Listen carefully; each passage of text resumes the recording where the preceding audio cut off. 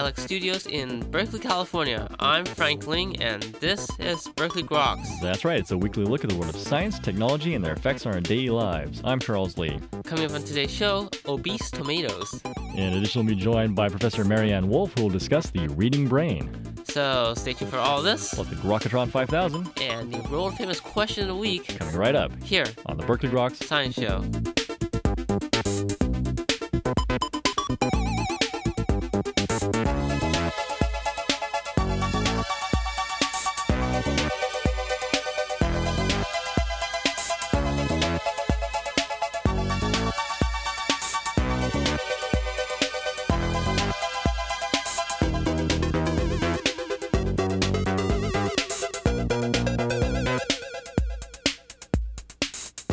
Welcome back to Berkeley Groks. I'm Frank Ling. And I guess that makes me Charles Lee. How you doing, Frank? Oh, man, it's like the New Year's, huh? It is indeed the New Year's. I feel like a new spirit inside of me. Ho, ho, ho. Oh, wait, I guess that was last week, right? Well, that was all kinds of weeks. It's hard to tell. You know, time goes so quickly. It feels like just yesterday was August or something. Yeah, I know.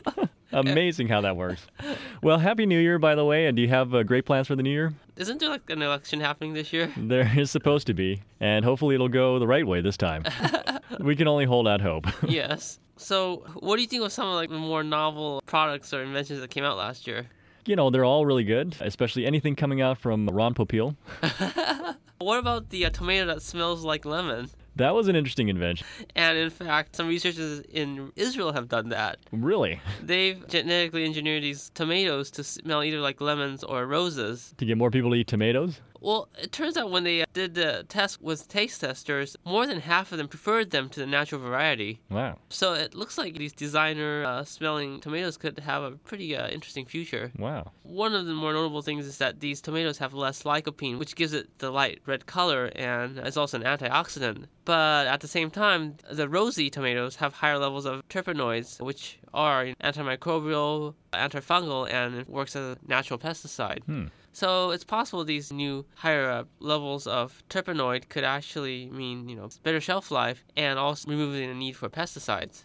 All right. Well, it's better for the environment and better for your stomach. Indeed. This was published in our almost favorite journal. Not the proceedings. No, just Nature Biotechnology. That's not even close to our favorite journal.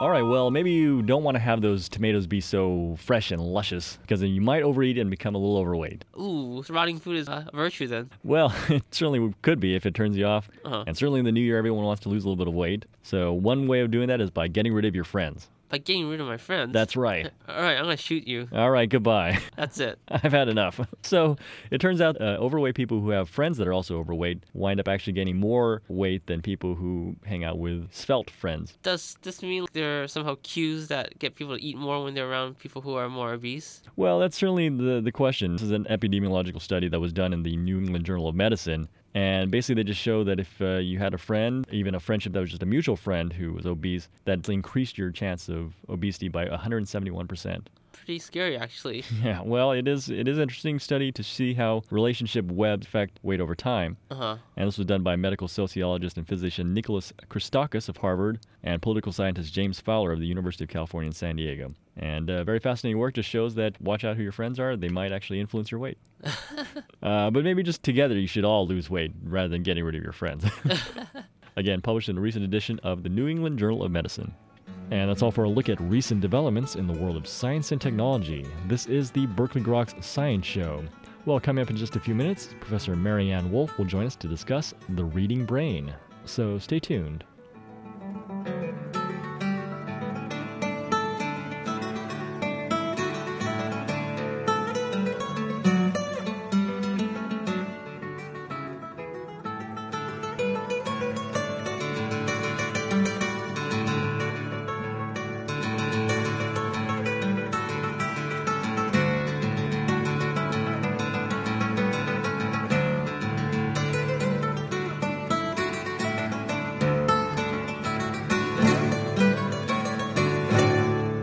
Welcome back to the Groks Science Show.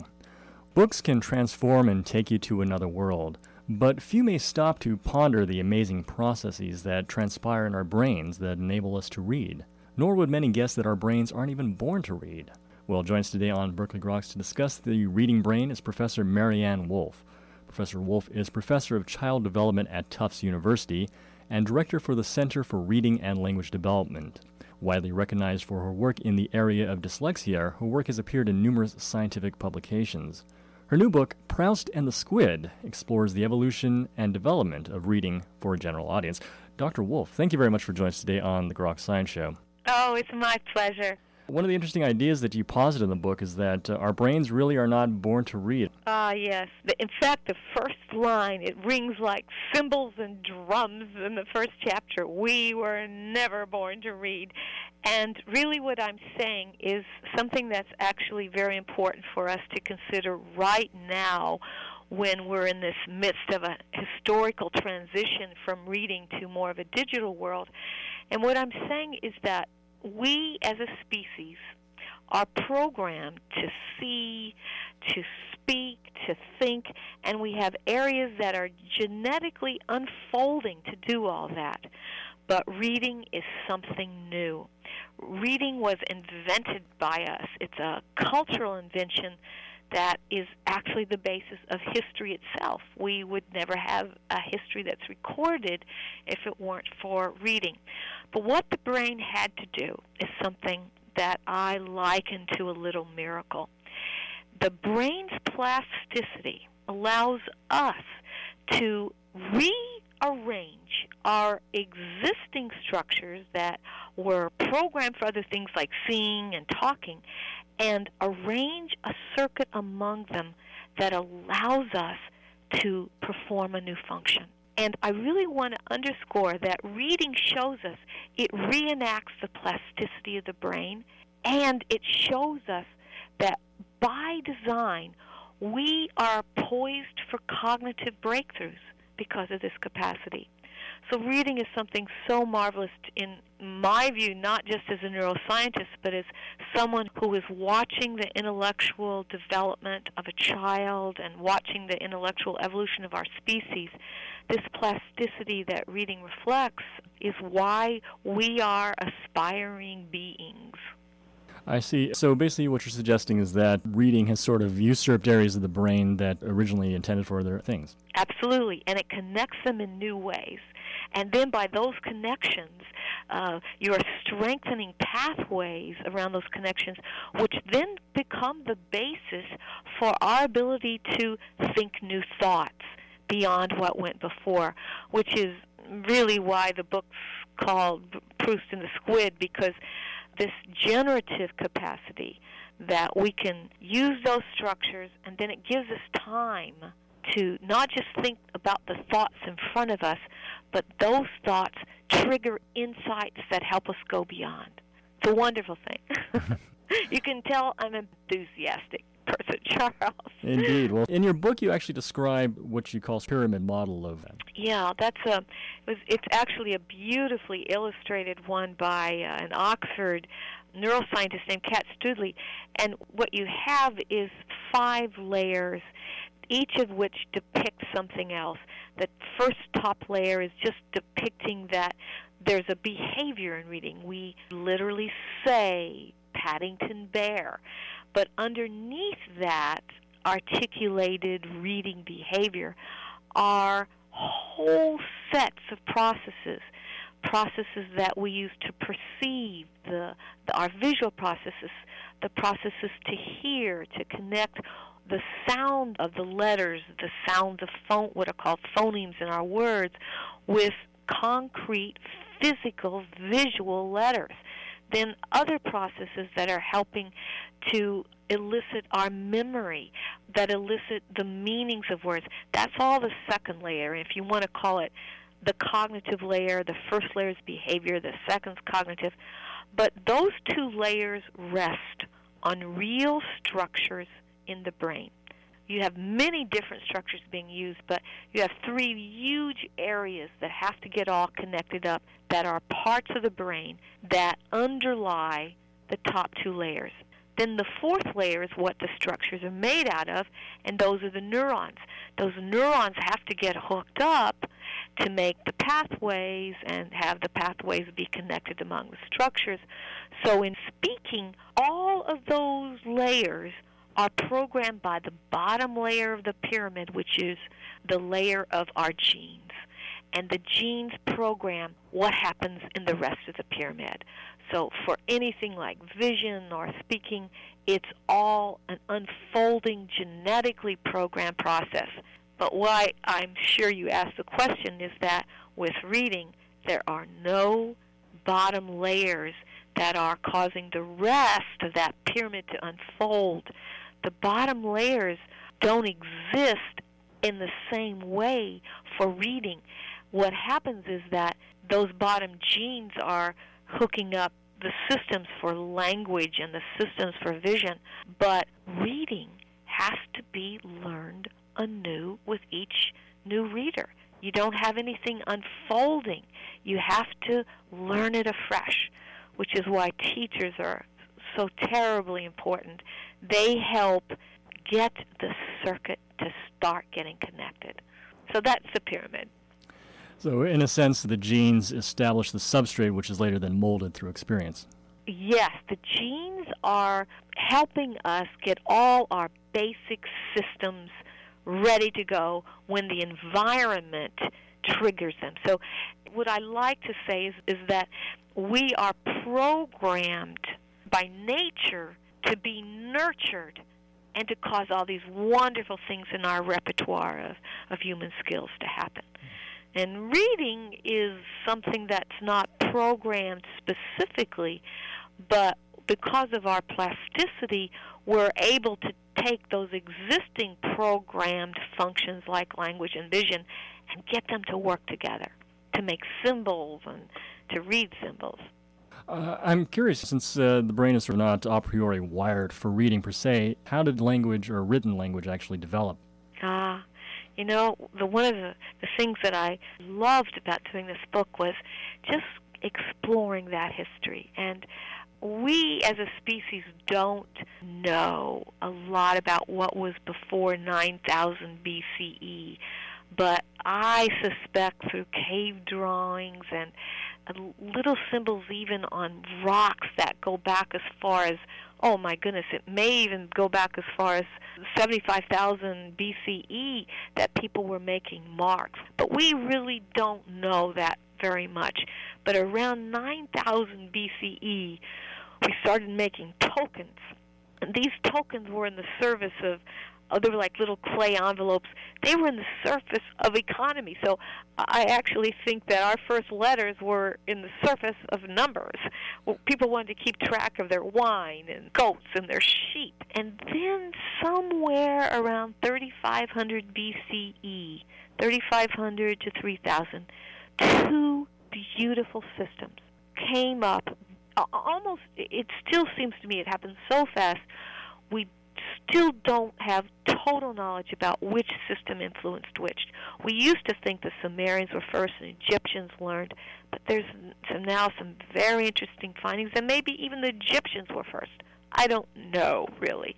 But what we do know is that these ancestors very quickly got a writing system that was very beautiful. And it was, in the beginnings, it was very imagistic. And then it became more and more abstract. And then finally, about 2,000 years after the Sumerians, we started getting our early alphabets. So what I want the audience to realize is that it took about 2,000 years of time to move from a wonderful writing system like the Sumerians to some of our first proto-alphabets. And you have to really think for one moment what an alphabet really is. And I know our readers take it so for granted that I hope they'll bear with me as I make them think about this. An alphabet has as its heart the idea that words are made of sounds. Now that's not an obvious thought. If you'd even take the word alphabet, there's a lot of different sounds in that. Well, someone along the line had to figure out that words have sounds that are discrete, and those discrete sounds make up their spoken language, and you can make a symbol for a sound. That was a little tiny epiphany that probably some of the scribes with the Egyptians were the first to find that tiny epiphany, though they were more syllabic than single sounds. But that eventually became the basis for understanding the alphabet. Now, Charles, you're not asking me this, but I have to say it. 2,000 years for the species to learn to come to this kind of insight. And we expect every child to finally understand these insights in 2,000 days. That's a lot to ask. Well, they didn't have the benefit of 2,000 years of history, though. A worthy point showing one more time why reading's important, huh?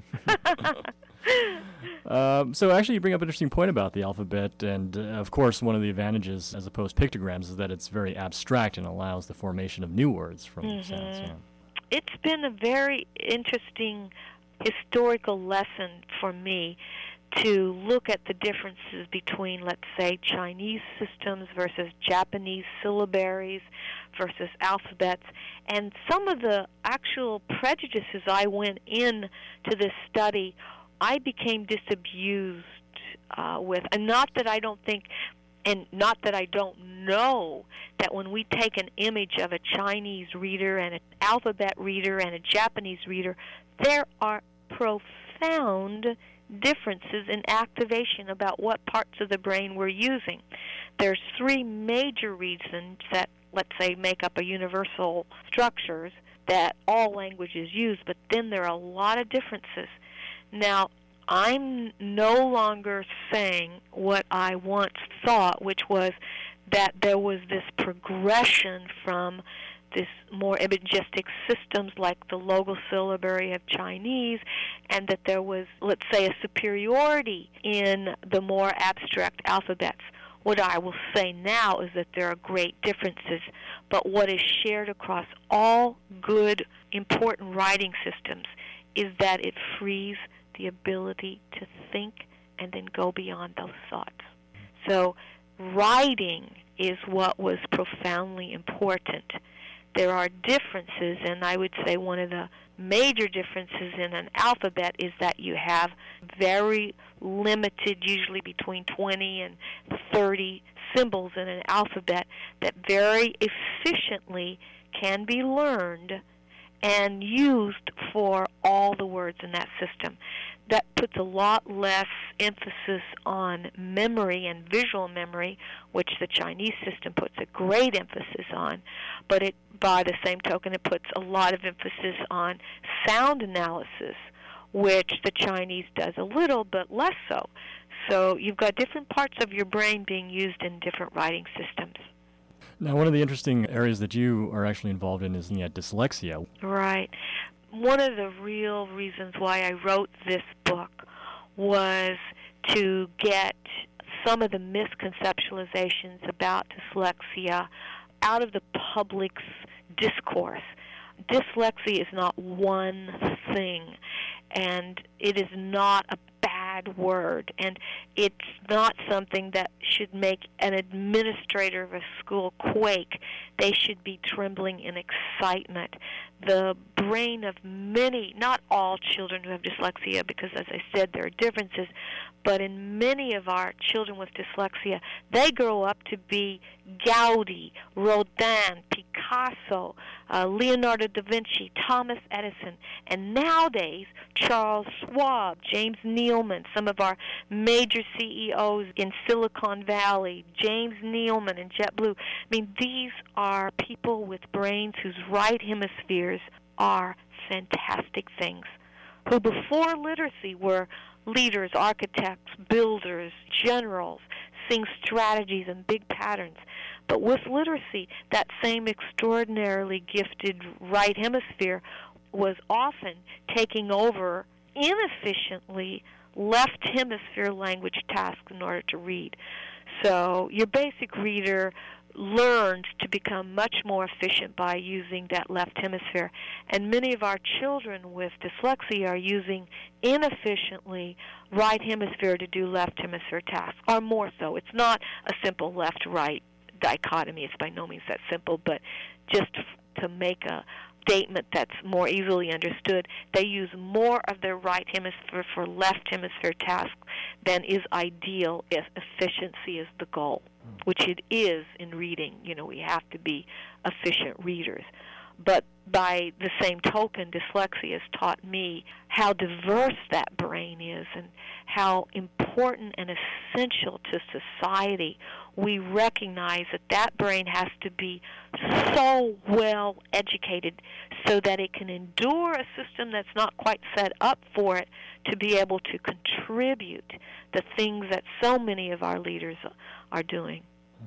Is it important then, people who have dyslexia, to cultivate the gifts that they do have in terms of their right hemisphere dominance? Oh my gosh, yes. Yeah. We have to do such a better job in our society of watching the strengths and nurturing them all along the line. And I want to say, not every child with dyslexia is gifted as such, but every child with dyslexia, every child has unique talents. And whatever they are, just know they're going to come, and we have to nurture them.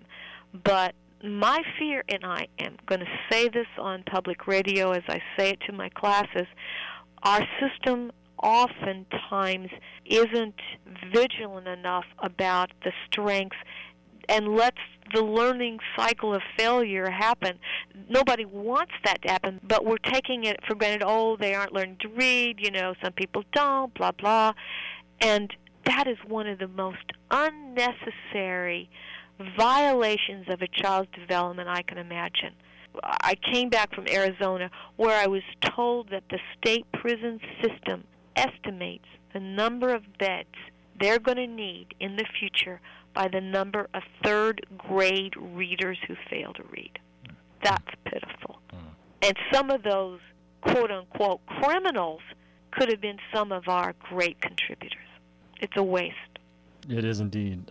I am curious, though, for adult readers who are perhaps interested in improving their reading, the brain continuing to develop in terms of its reading ability. The brain is far more longitudinally plastic in its ability to learn and to increase the strength of what it does in any function like reading over time. And I'm very much a proponent of the use it or lose it.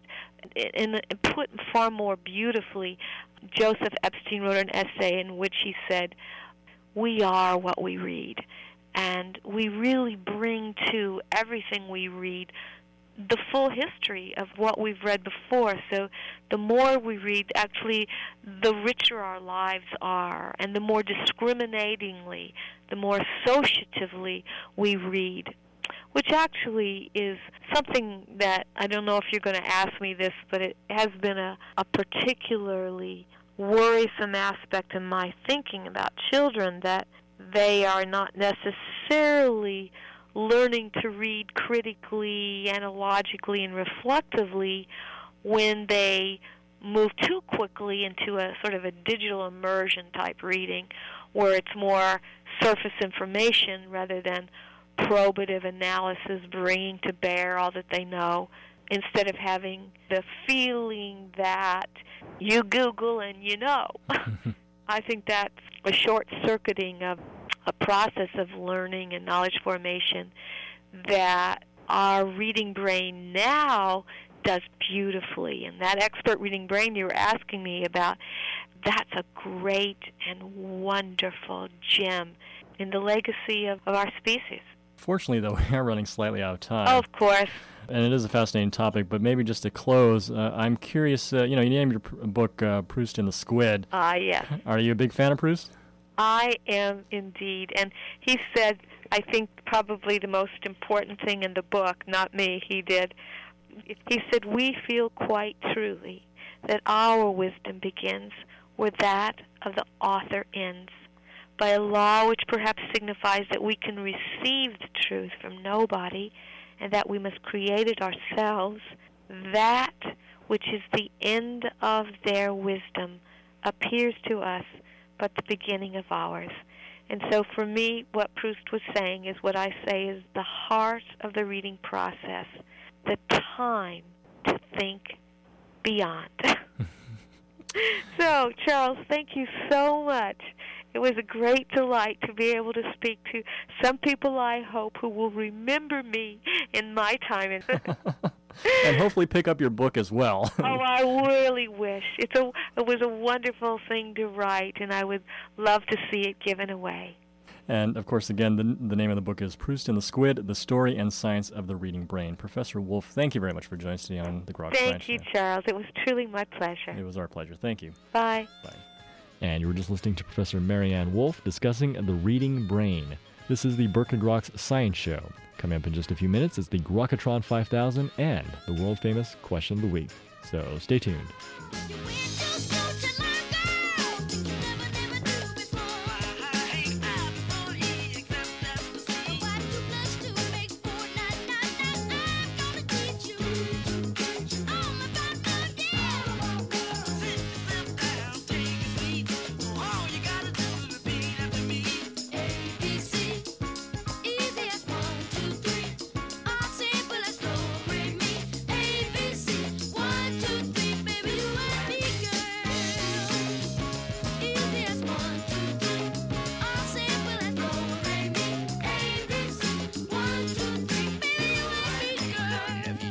Welcome back to the Berkeley Groks Science Show. And now here's Forrest with the answer to last week's Question of the Week. And Forrest with the answer to last week's Question of the Week. What is tannic acid? Well, tannic acid is produced in the barks of trees, giving it that brown color. And even once the tree is felled, the tannic acid preserves it, so the wood is preserved for hundreds of years. And that's tannic acid. Yeah, hello, it's Dr. Professor Einstein for this week's Question of the Week. You know, very fascinating things is acids, all the time the acids, but the acid I like the most, lysergic acid diacetylamide. Well, what is it? If you know the answer or think you know the answer, email us at groks@hotmail.com. You're not going to win anything, but man, you just might see the music. And that's all for this week's edition of Berkeley Groks. Make sure you tune in next week for more from the world of science and technology. If you'd like to contact us here at Berkeley Groks, you can email us at groks@hotmail.com. For Berkeley Groks, I'm Frank Ling. And I'm Charles Lee. Make sure you also see us on the web at www.groks.net.